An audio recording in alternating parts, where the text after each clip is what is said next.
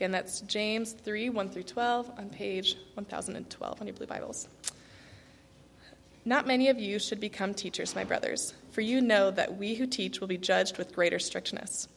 For we all stumble in many ways, and if anyone does not stumble in what he says, he is a perfect man, able also to bridle his whole body. If we put bits into the mouths of horses so that they obey us, we guide their whole bodies as well. Look at the ships also. Although they are large and driven by strong winds, they are guided by a very small rudder wherever the will of the pilot directs. So also the tongue is a small member, yet it boasts of great things. How great a forest is set ablaze by such a small fire. And the tongue is a fire, a world of unrighteousness. The tongue is set among our members, staining the whole body, setting on fire the entire course of life, and set on fire by hell. For every kind of beast and bird, of reptile and sea creature can be tamed and has been tamed by mankind, but no human can tame the tongue. It is a restless evil full of deadly poison. With it we bless our Lord and Father, and with it we curse people who are made in the likeness of God. From the same mouth come blessing and cursing. My brothers, these things ought not to be so. Does a spring pour forth the same opening, both fresh and salt water? Can a fig tree, my brothers, bear olives, or a grapevine produce figs? Neither can a salt pond yield fresh water. This is the word of the Lord.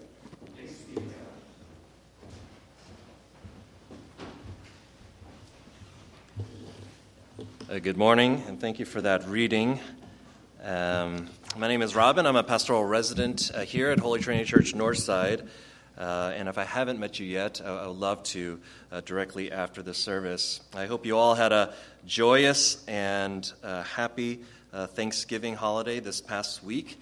Thanksgiving, I would say, is my favorite holiday in the calendar year. And I was in Virginia last week, and I was sitting with my niece and nephew at our favorite fast food restaurant, Chick-fil-A.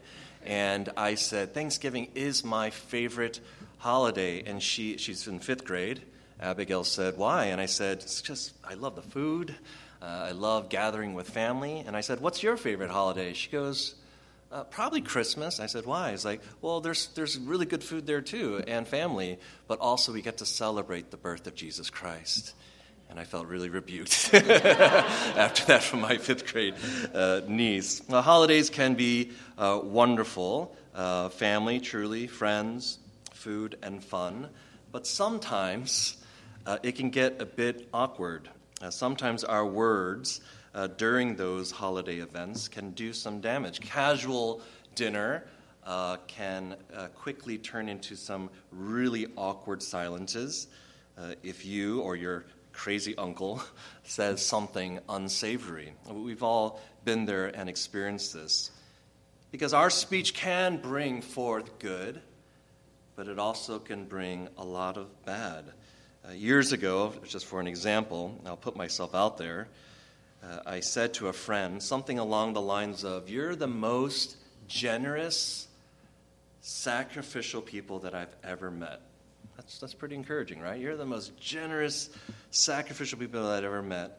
But on another instance, to the same person, out of a fit of frustration, and I would say in sin, I said this to the same person. I said, I've never met someone as narcissistic, selfish, and self-absorbed as you are. Yikes, right? Or maybe that's how I wanted it to come out. But regardless, it's horrible, right? Why do our tongues do this? You guys are like, speak for yourself. But why? In one moment, we can encourage someone up into the clouds. I think we've all been there. And yet in another moment, we could bring them down to the dirt. Why does that happen to us? Well, our passage today addresses this very serious topic on the tongue and what happens when left apart from the saving work of Jesus Christ, and I would say the sanctifying work of God. There's devastating consequences. But first, let's go to God in prayer. And Father, we ask that we may have the strength to tread humbly through a difficult passage. May we trust in your word to do the heart work that we so desperately need. And this for your sake and glory. We pray this in the Son's name. Amen. Well, if you have your Bibles open again to James chapter 3, verses 1 through 12. After a brief warning from verses 1 through 2, we're going to go over three main aspects, or we can say dangers of the tongue. And I'll repeat them as the sermon goes along. But the 3 points are, number 1, the power of the tongue, which would cover verse 3 through 6. Number 2, the tameless nature of the tongue, verse 7 and 8. And then finally, number 3, the root of the tongue's evil, verses 9 through 12. But first, 1 through 2, a brief warning and a warning to a particular group of people. Verse 1 says, again, "Not many of you should become teachers, my brothers, for you know that we who teach will be judged with greater strictness."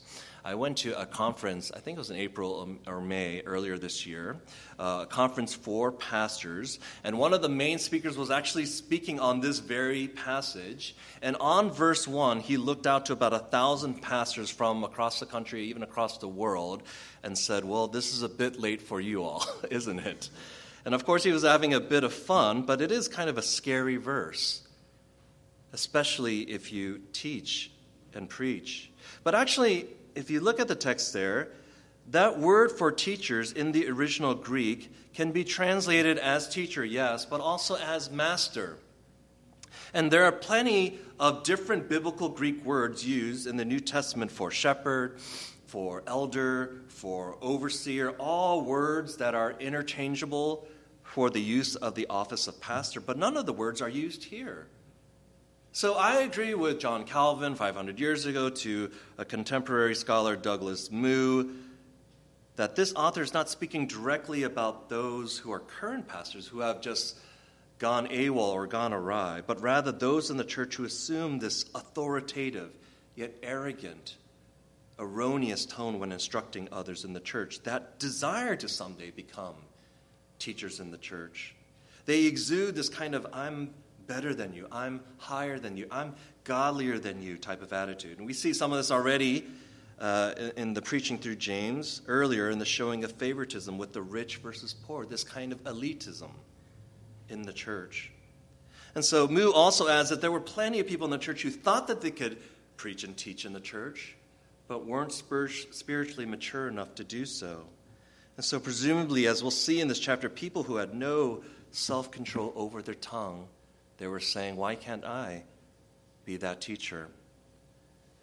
But in a broader sense, something is happening. This is a general epistle, not to any one specific Christian or church, but amongst all the churches and amongst all the brothers and sisters in that time. Something is happening amongst the churches.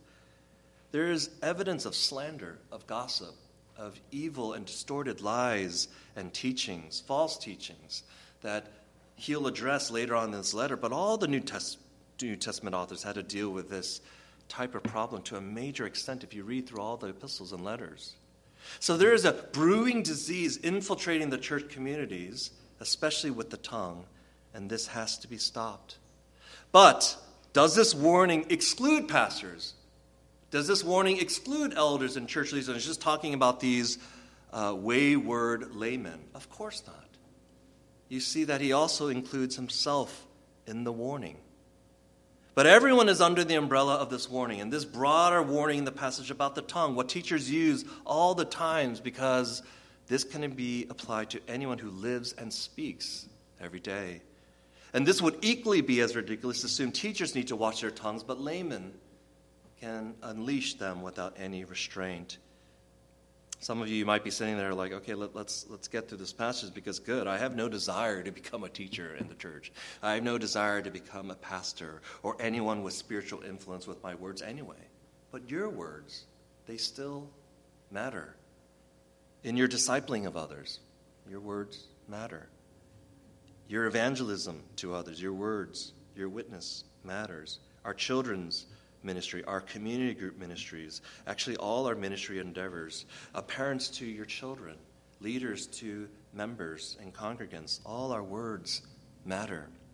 As we'll see, Jesus speaks to these matters affecting everyone. He says, you don't have to turn there, Matthew 12, verses 36 through 37. Jesus says, "I tell you, on the day of judgment, people will give account for every careless word they speak. For by your words you will be justified, and by your words you will be condemned." That's for pastors. That's for laymen. That's for politicians. That's for teachers and farmers. That's for parents and children, anybody. We may have thought our careless, sinful words have a temporary shelf life, but Jesus instructs us differently. How sobering that is. I mean, I'll be first in line to tell you that my hurtful words in the past have caused long-lasting effects on others. I have sinned. I have fallen short in this area, most definitely. And all the more because I spoke from a position of spiritual authority. So I sit under this preached word, and I tremble in humility. Jesus warns in Luke 12, verse 48, everyone to whom much was given, of him much will be required, and from him to whom they entrusted much, they will demand the more. So the warning at the outset about becoming teachers is somewhat of a jumping off point, as one scholar notes, to talk about the broader problem of the tongue. So when we transition later from verse 3 to 12, it applies to everyone, but he's saying first, don't aspire to be a teacher so quickly. It's not for all of you. This is a serious matter. And because this is a serious matter, the matters of the tongue, James actually deals with our speech at least 4 times throughout this letter. He gives more and more examples as the letter goes on. We remember at the end of chapter 1 when Pastor Kyle was preaching, James says that if we don't bridle the tongue, our religion is actually worthless. Words matter. And so continuing in verse 2, for we all stumble in many ways, and if anyone does not stumble in what he says, he is a perfect man, able also to bridle his whole tongue. Even teachers can stumble. That Greek word can be translated as sin, actually, literally. Even teachers can sin in many ways, including our speech. And the goal for all people, even though not perfectly attainable until heaven, is to have someday complete sinless control over the tongue, which will be in heaven, but which means also to have complete control over the whole body. But that should be the goal, James says. So is James discouraging everyone from becoming a teacher at the church? Of course not, but not many. And this must come with a stern warning. So again, he's using the role of teachers and their speech as a segue to talk about the need for all believers to heed the following warnings about the dangerous tongue.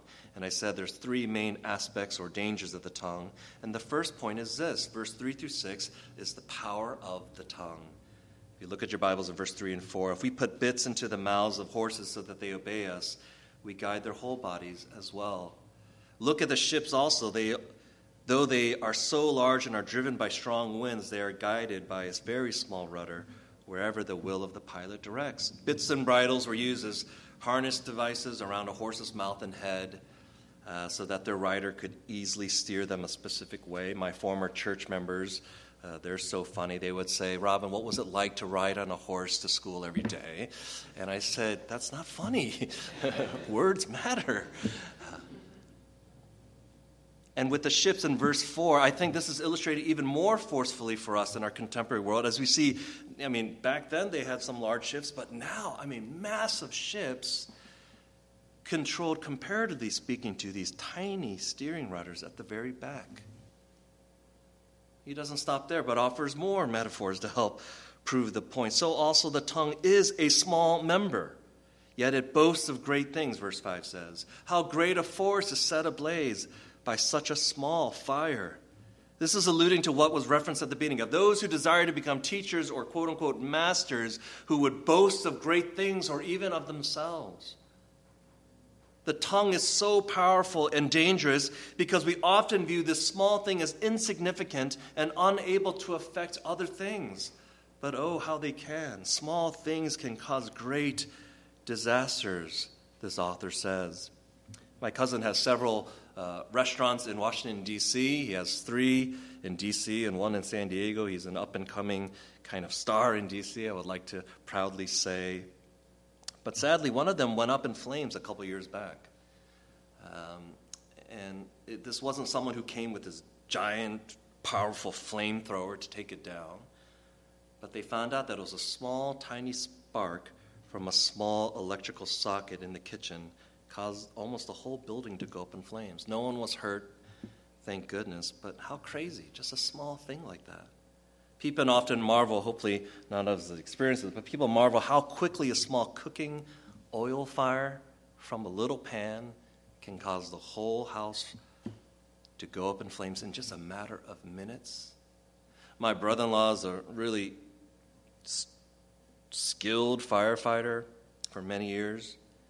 And after a house fire and after everything is finally put out, firefighters, he explained, could eventually trace the fire back to the source based on flame patterns.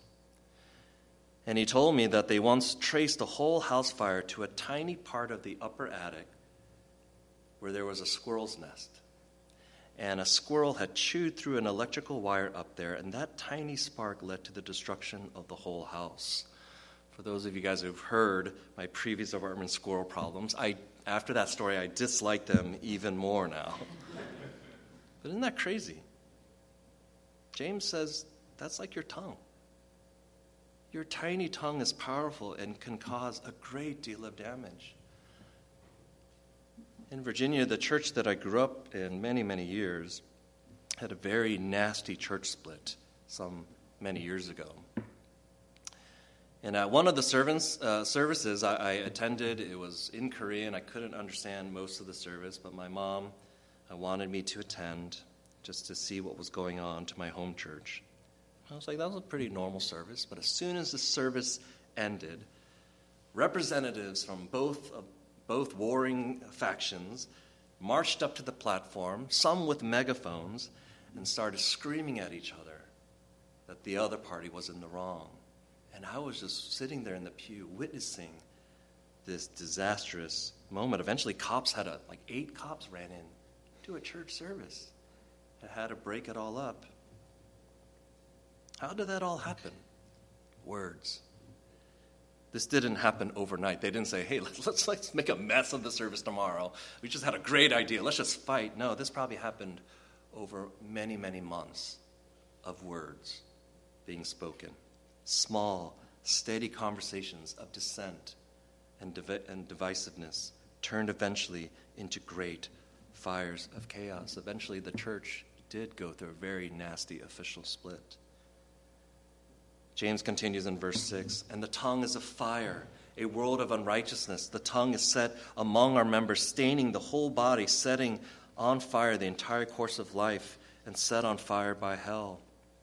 2 Old Testament references to help us. You don't have to turn there, but Proverbs 16, verse 27 reminds us that a worthless man plots evil, and his speech is like a scorching fire. Psalm 120, verse 2-3, deliver me, O Lord, from lying lips, from a deceitful tongue. Verse 3 says, what shall be given to you, and what more shall be done to you, you deceitful tongue? This is helpful because the psalmist is asking God for deliverance from deceitful and lying enemies, but in verse 3, he's also lamenting his own tongue's depravity. You see, the tongue can have a very negative staining effect also. He is not saying the root of all evil is the tongue, but is alluding to its destructive and sinful effects. One writer said this about this verse, quote, evil speech, including blasphemy, gossip, slander, lying, false vows, and the like, has the power to spoil, stain, and corrupt the entire moral character of a person, end quote. Think about what is listed there. Do we struggle with any of these things? And if so, do we see its staining effect, or do we just let it pass? You might say, but I'm a Christian. I'm immune to that list that was just spoken about. I have this invincible force shield that protects me from ever falling into gossip, slander, or lying. We also know that can't be true. We know too well that we ourselves, because we still have the old flesh, the Bible says the old man, as it's called, to wage war with, that we're continually being conformed to his image, but we're still battling, yes, our sinful nature. So I guess what is being said here is, be warned of all the effects of a sinful tongue. Don't think you're immune to its destructive nature, but also flee from these things by the power of God. And next week's passage, in the context of the whole letter also, we see where that power comes from and what it is. But flee and pursue from God. I think many people think a tongue that sets things on fire, ablaze, is one that is full of rage. It's really audibly loud. It's so temperamental and outlandish. But this metaphor includes all sorts of temperament. You can have a tongue that sets things ablaze without yelling and screaming. Subtle jabs with the tongue here and there, sprinkled with some kinder words, still can set things on fire. You know, that church that I was talking about, I'm sure there was personalities of all types. There were the people with the megaphones setting things ablaze in that fight at the church. But I'm sure there were some members sitting in the pews kind of masterminding the whole thing that you would have never thought had that desire to set things on fire, yet subtly, quietly. Oh, the tongue in all type of circumstances and aspects can cause such damage. So whatever temperament or personality we have, we're not immune to its effect. We're all sinners in need of God's grace and mercy. So that's the power of the tongue. Now to point 2, verse 7 through 8, the tameless nature of the tongue. The tameless nature of the tongue. Here's more bad news. Verse 7 and 8, for every kind of beast and bird, of reptile and sea creature can be tamed and has been tamed by mankind, but no human being can tame the tongue. It is a restless evil, full of deadly poison. You see, we see this more and more today, with more and more wild animals and creatures are tamed. I'm not an animal guy. I like watching them on TV. I don't want to tame any wild animals. But more and more we're seeing these wild animals being tamed. Gongju and Earl went to Thailand, I think it was last year, and they showed me a picture in one of the zoos that you can get up to this tamed, gigantic white tiger, and as they were slowly petting its back, they smiled and cheesed and took a picture, and they showed us this picture, and I thought, are you guys crazy? I would never, ever go a mile away from this tiger. But they're alive. They're sitting there. Even the craziest wild animals can be tamed to some degree. It's remarkable. But James is saying, if you think that's crazy, look at the human tongue. You can't tame it. The text says it's restless, continuously moving type of evil, full of deadly poison. I think of those super poisonous snakes that you see on National Geographic shows, slithering around, restless, and one bite, and you're done. I hate snakes. And at this point, you might be saying to yourself, okay, I get, why is there so many metaphors, so many allusions? I get it, the tongue is dangerous. Why is James doing this? Well, I can only surmise that the author has seen firsthand this particular doctrine of evil play out. So he's trying to write in all seriousness and utter detail so that the reader doesn't overlook this as some, hey church, hey churches across the lands, Christians that I know. Be careful with your words. Let's move on to the next thing. Actually, if the passage was actually that brief, we too might casually overlook this. But no, the author painstakingly, he takes his time with this. And for our own good. We remember that he introduced the topic earlier in chapter 1. I said, your religion is worthless if you can't bridle the tongue. Now with a fuller discourse here at the beginning of chapter 3. And then he's going to address it a couple more times in chapter 4. Over and over and over again. He's not dropping it. This is of absolute important business. This tongue cannot be tamed on our own, and this can wreak utter havoc. That's the tameless nature of the tongue, so be wary. Now to the third and final point on the dangers of the tongue. Number 3, the root of the tongue's evil.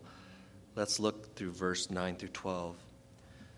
With it we bless our Lord and Father, and with it we curse people who are made in the likeness of God. From the same mouth come blessing and cursing. My brothers, these things ought not to be so. I don't have to interview you after the service to see if this applies to any of us, but many of us have come and sung praises here, have listened to the word preached, and said to God, we love you, we praise you, we thank you, and then just a quick road rage experience right after church, everything turns topsy-turvy, or maybe it's a fight with a friend, or someone that you know, or a phone conversation with a family member can go awry right after we speak praise of God. James says, my brothers, these things ought not to be so. If you ever thought he is speaking to non-Christian with these warnings, these are for the worthless people. that Proverbs is talking about, the people that walk in unrighteousness. No, this clarifies that he's still speaking to Christians everywhere. Believers who bless God, but also can so easily turn around and curse others who are also made in the image of God. This shouldn't be so. That doesn't mean we don't ever sin and fall this way. James knows this. But this shouldn't be the new accepted form or trajectory of our obedient living. And out of out of the evil tongues comes sin and offends God, just like all sin offends God and his holiness. I think it was R.C. Sproul that wrote, quote, "Scripture condemns verbal sins such as lies, gossip, or insults as severely as it condemns adultery and murder." And he listed all the kind of cross-references there. But this goes against our Christian culture today, doesn't it? I mentioned in Sunday school a couple of weeks ago what Jerry Bridges, he wrote a book called Respectable Sins. Murder and adultery and the like are very much sins looked down upon in our Christian circles. But gossip, slander, things with the words, belittling someone at work or at church or in the family is often overlooked with a passing glance. It's what he calls, they're kind of respectable. We can kind of deal with that, not so much with a guilty conscience. But murder and adultery, we go through a season of repentance, don't we? Or lust, or all these other heinous things that we can think about. But the sins of the word, of the tongue, we can overlook that easily. Verse 11, "Does a spring pour forth from the same opening, but both fresh and salt water? Can a fig tree, my brothers, bear olives, or a grapevine produce figs? Neither can a salt pond yield fresh water." You see, these exaggerated examples are to prove this further, that this should not be part and parcel of what comes out of a believer. And we notice that James, he's taking the same examples that Jesus uses in Matthew 7, where Jesus says we recognize true disciples, those that practice true religion, by what? By their fruits. We can identify them. So, what is the root of the tongue's evil? Is the organ itself this evil monstrosity of? No. One British pastor, Andy Gilmore, suggests, is the tongue's waywardness a symptom, or actually is it a symptom of a larger disease? Fellow back sufferers, you guys know some of my struggles this year, can understand that pain radiating down your leg, sharp pain sometimes, or sometimes dull, numbing pain, you could feel down lower in the leg, can actually be all the way up your spine. It's actually a herniated or a bulging disc that's pressing on a nerve that's traveling all the way down, and you're always just getting treatment for your lower extremities and your foot or your knee or your thigh, and you're saying, "Doctor, what's going on?" But it's all the way back to something different. And so the point is not to simply do away with the tongue, but look at what's causing the tongue to do its deadly damage. Jesus helps us. Mark 7:15. Jesus says, "There is nothing outside a person that by going into him can defile him, but the things that come out of a person are what defile him." Matthew 12, "For out of the abundance of the heart, the mouth speaks." You see, this author understands that the tongue is being driven by something much deeper and greater than this tiny organ. Being around his half-brother Jesus, James remembers that all evil things come from the evil heart. And I'm going to read what Jesus says further in Mark 7, verse 20. And Jesus said, "What comes out of a person is what defiles him. For from within, out of the heart of man, come evil thoughts, sexual immorality, theft, murder, adultery, coveting, wickedness, deceit, sensuality, envy, slander, pride, foolishness." All these evil things come from within, and they defile a person, Jesus says. The root is our own sinful hearts. You know, I used to really think growing up, well, it's what you're exposed to growing up, your surroundings, circumstances, your circle of friends. That contributes to how you think or what you say. I used to very much be persuaded by that. Now, there is some correlation to these influences, but the main root of our wayward, sinful tongues, the Bible says, is the evil heart, because we're sinners. We sin with the tongue because we're sinners. Not we become sinners because we sin, but we sin because we're sinners. So if you think, well, I swear a lot. Some of you guys know maybe coworkers doing this at the office. Every time I swear, I'm going to put $5 in the jar every time I curse. Or I'll fake it until I make it and just use nice words around people as much as I can. Or every time I gossip, I'll just somehow self-inflict some type of punishment upon myself so I'll be prevented from gossiping. Well, I have bad news for us all. Those methods never truly change you. I've tried probably every type of outward-focused method to become quote-unquote godlier. But it was always just on the surface. That's like spraying Febreze air freshener on the top of soiled, wet, moldy, rotten carpet. You just keep spraying and saying, I hope it dries and I hope everything's... Eventually the whole carpet has to be ripped out and dealt at a very much deeper level. And this is where the gospel needs to come in. Good news, we say this all the time. Good news always follows what we understand and know of our bad news first. And we see a lot of bad news in today's passage. There has to be some divine intervention. Because there was this promise way back in Ezekiel 36:26, most of you know this, where it says, and I will give you a new heart, and a new spirit I will put within you, and I will remove the heart of stone from your flesh and give you a heart of flesh. Only God can remedy this. And he does so by sending his son, Jesus Christ, to die on the cross to forgive us of our evil hearts and sin. God then sends his Spirit to us, not to spray Febreze on our dead hearts, but to regenerate it, to grant us a new heart that is now able to tame the tongue, albeit imperfectly, but to tame the tongue by his power and might and not our own. We need saving, friends. Brothers and sisters, we need saving, not just a ticket to heaven, but we need saving in the deepest level, a complete heart transplant and overhaul. And the more we try methods apart from Christ and his Spirit to deal with this besetting sin of the tongue, the more we dig ourselves in this depraved hole. And that sounds all good and right, and I say amen. But I'll be the first to tell you, I think I sometimes go into this autopilot mode. And I try to deal with these besetting sins only on the surface when I should be dealing with them in that heart level, on that deeper level, through Christ. Because as we indeed have new hearts, we believe that's true, the old self, the old man still remains to tempt and torment. So this takes faith, right? This takes faith.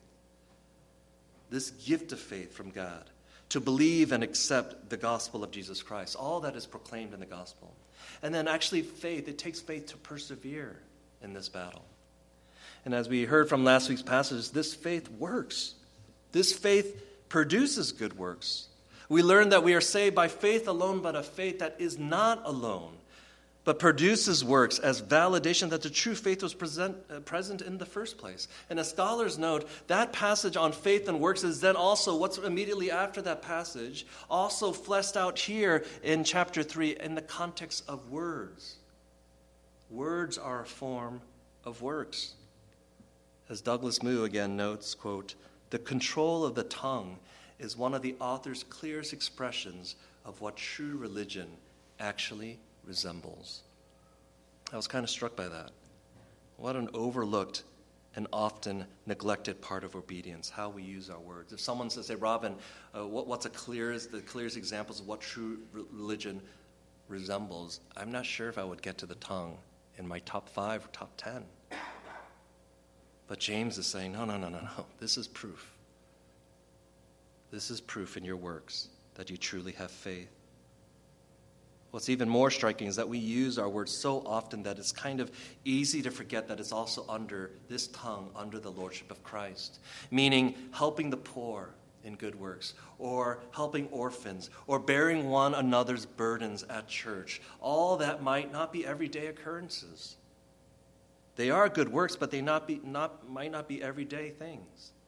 But words are part of everything in your life, every day. Maybe almost every minute. So brothers and sisters, don't be lulled into overlooking the tongue.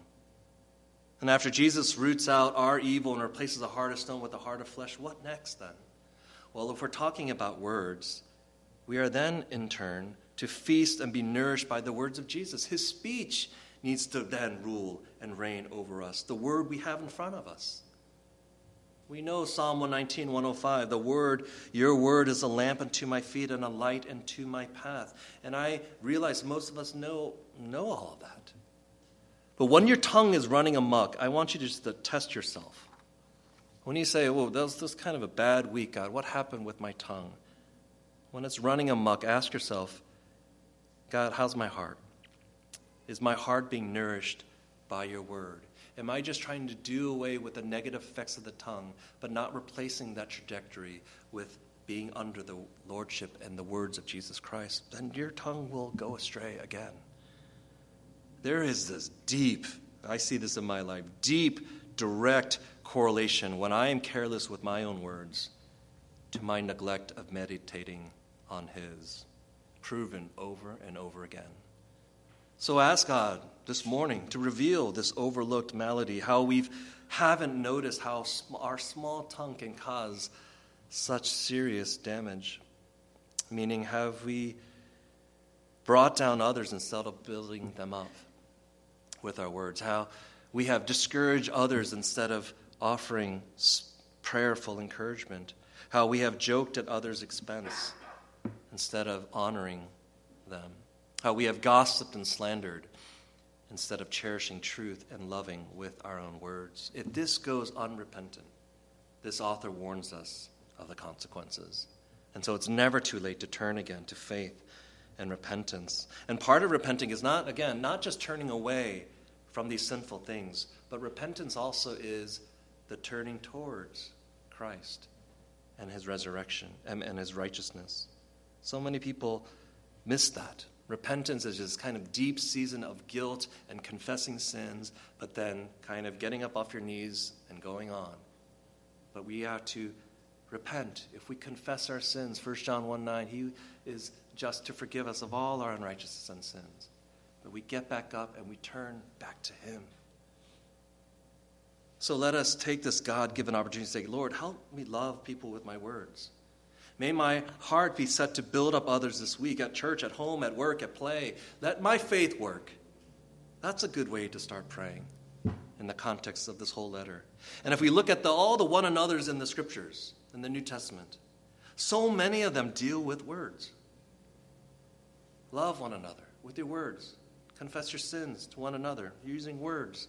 Bear each other's burdens. Use words. Admonish one another. Use words. Encourage one another as we wait the Lord return. Those are using words. So God redeems our tongues for the purpose of building up the church and others. That's the greatest witness we can ever do, is use our words for his glory. Do this out of joy. Now I'm going to conclude. Let me bring this to a close with some encouragement, since today's passage is pretty heavy, full of warning and heaviness. And I'm going to quote Colin Marshall and Tony Payne, Australian authors that wrote a book called The Vine Project. And they ask and answer, what is a disciple? And they wrote, a forgiven sinner who is learning Christ in faith and repentance. What is a disciple? A forgiven sinner who is learning Christ in faith and repentance. I included that quote because I think controlling our tongue is most definitely part of the hardships, but the struggle, but it is part of the discipleship to Jesus Christ. But the fact is that we're sinners who are forgiven. First and foremost, we're sinners who are forgiven.